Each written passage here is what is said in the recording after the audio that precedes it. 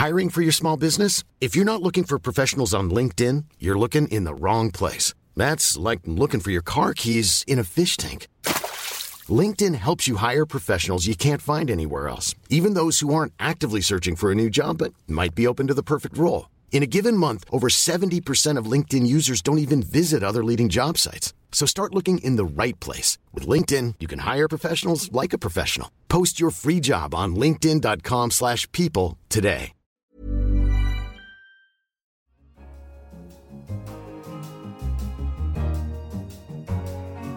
In London, this is The Economist. You're listening to Tasting Menu, our weekly highlights podcast, full of the stories you need to hear and some that might just take you by surprise. I'm Anne McElvoy, and on your menu this week, the psychologist Steven Pinker launches our Open Future season, and he thinks we should all learn to look on the bright side. The cities where license plates are more expensive than the cars, and why the last thing you should worry about is death. But let's start at the very beginning with our cover story. It's natural for presidents to shape their parties around them, but Donald Trump has done this more successfully than most.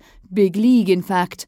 Our cover leader asked, what's become of the Republican Party? It is an extraordinary achievement from a man who had never lived in Washington, D.C., never held public office, who boasted of groping women, and who, as recently as 2014, was a donor to the hated Democrats. So how did he do it? The organizing principle of Mr. Trump's Republican Party is loyalty, not, as with the best presidents, loyalty to an ideal, a vision or a legislative program, but to just one man, Donald J. Trump, and to the prejudice and rage which consume the voter base, that on occasion even he struggles to control. It's not a question of his policies or the substance of his presidency, but of his style. At the heart of his system of power is his contempt for the truth.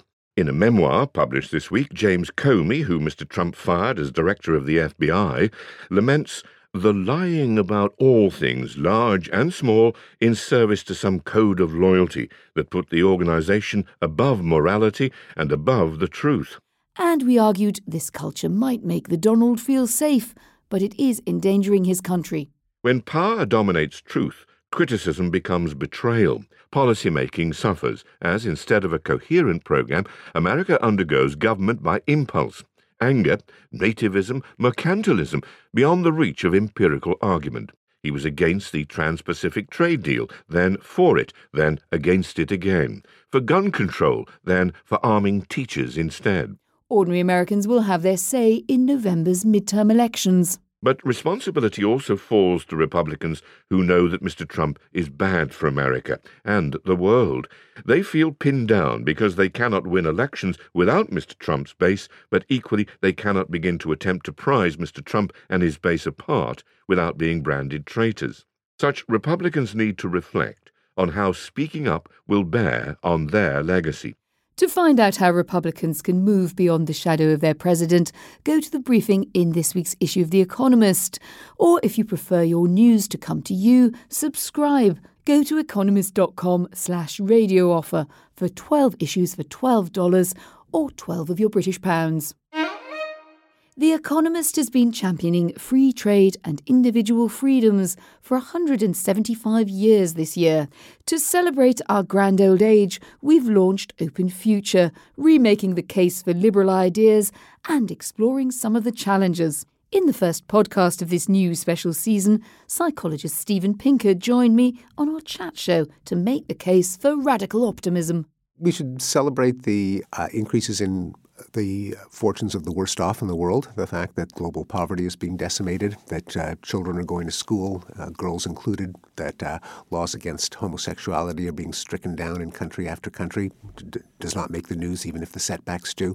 The disease is being conquered. We should acknowledge that the world has been getting safer, that when technologies are introduced, they tend to start off dangerous, but we figure out how to tame them over time. The world has come together to solve challenges such as the ozone hole, such as atmospheric nuclear testing, such as piracy, whaling, slavery.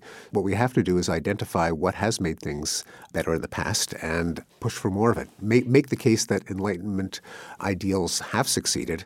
And we're very keen that you should join the debate, whichever side you're on. Do go to www.economist.com/openfuture.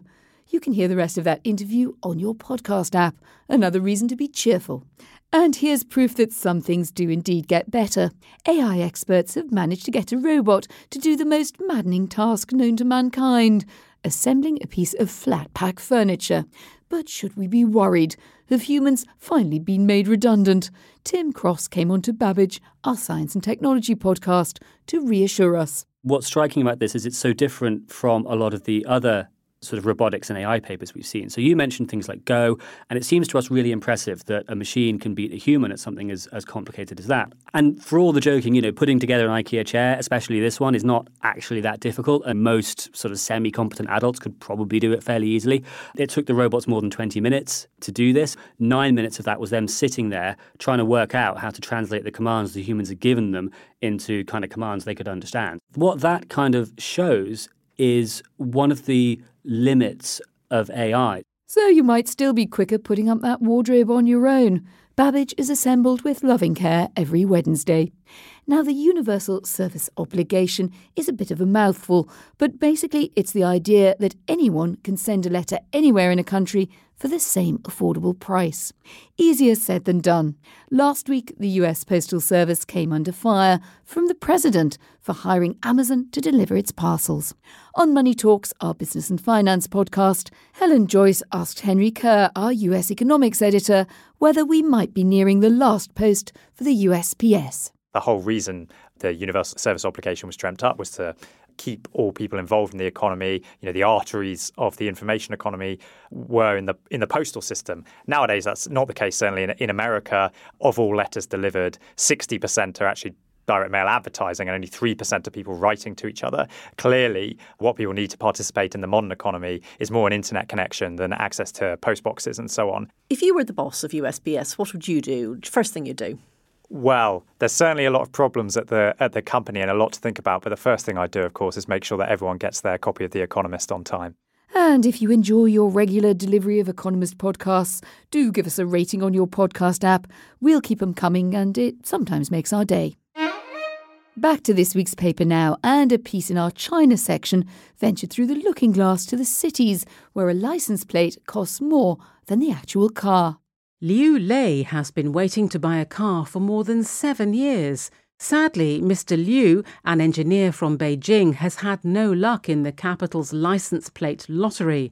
Introduced in 2011, this system for allocating number plates aims to tackle the city's problems of rage-inducing congestion and asphyxiating pollution. Mr. Liu is not alone in his sad lack of good fortune. The odds of winning fell from 6% in February 2011 to an all-time low of 0.2% this February. In the latest one, 2.8 million people contended for 6,460 plates. In Shanghai, the financial capital, there are also strict quotas. City officials put the plates up for auction online. The average winning bid was 88,176 yuan, that's $14,022, more than it costs to buy many domestically made cars. Unsurprisingly, there's a flourishing black market. Song Jianguo, then head of Beijing's Traffic Management Bureau, was jailed for life in 2015 for demanding backhanders in exchange for rigging the lottery. A bribe of at least 200,000 yuan was reportedly needed to guarantee victory. But the current is changing. After all, the future is electric. To fight pollution, officials in nearly all big cities are allocating separate quotas of license plates for buyers of electric or hybrid cars. Such vehicles are also heavily subsidised. In fact, Mr. Liu's wife has just applied for an electric vehicle plate. These are offered on a first-come, first-served basis. The odds are much better. Only 4 people are vying for each one. We flip over to the Asia section now, where our Banyan columnist investigated the trade in goods even rarer than a Shanghai license plate. Even the Minahasan people, who pride themselves on eating bushmeat, call the collection of stalls at Tomohon in the highlands of North Sulawesi the extreme market. The sheer range of species on the slabs is also astonishing. Reticulated pythons, warty pigs, flying foxes, that's a type of fruit bat, and the Sulawesi giant rat. No, it doesn't taste like chicken. Though these sad specimens are destined for the table, there's also a livelier market in pets. Trade in wild birds is supposedly circumscribed, yet the ferries are crammed with them. Indonesian soldiers returning from a tour in Papua typically pack a few wild cockatoos or lories to sell.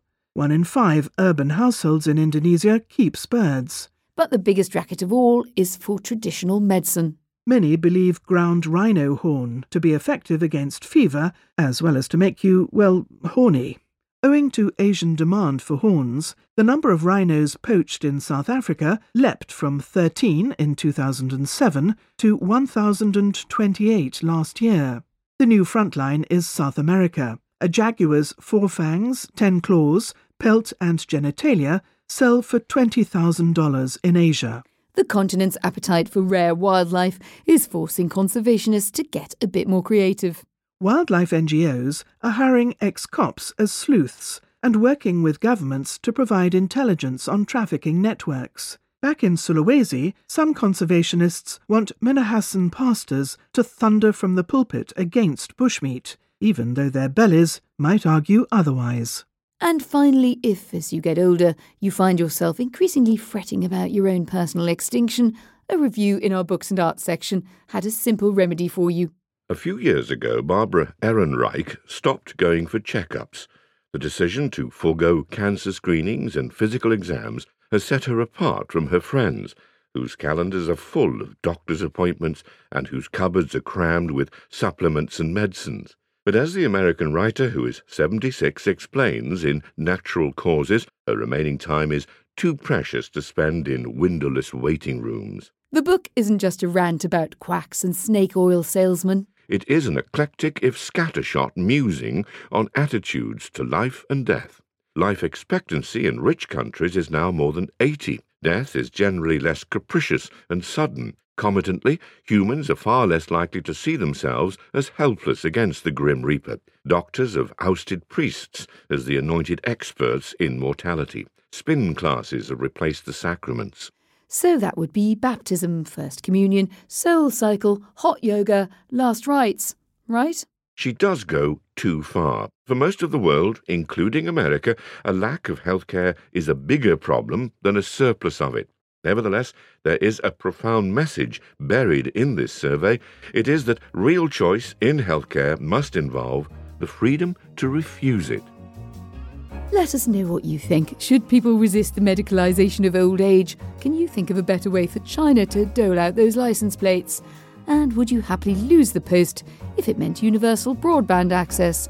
Write to us at radio@economist.com or tweet us. We're at Economist Radio. And remember, you can go deeper into all of our stories at economist.com. That's the end of this week's tasting menu. I'm Anne McElvoy. In London, this is The Economist.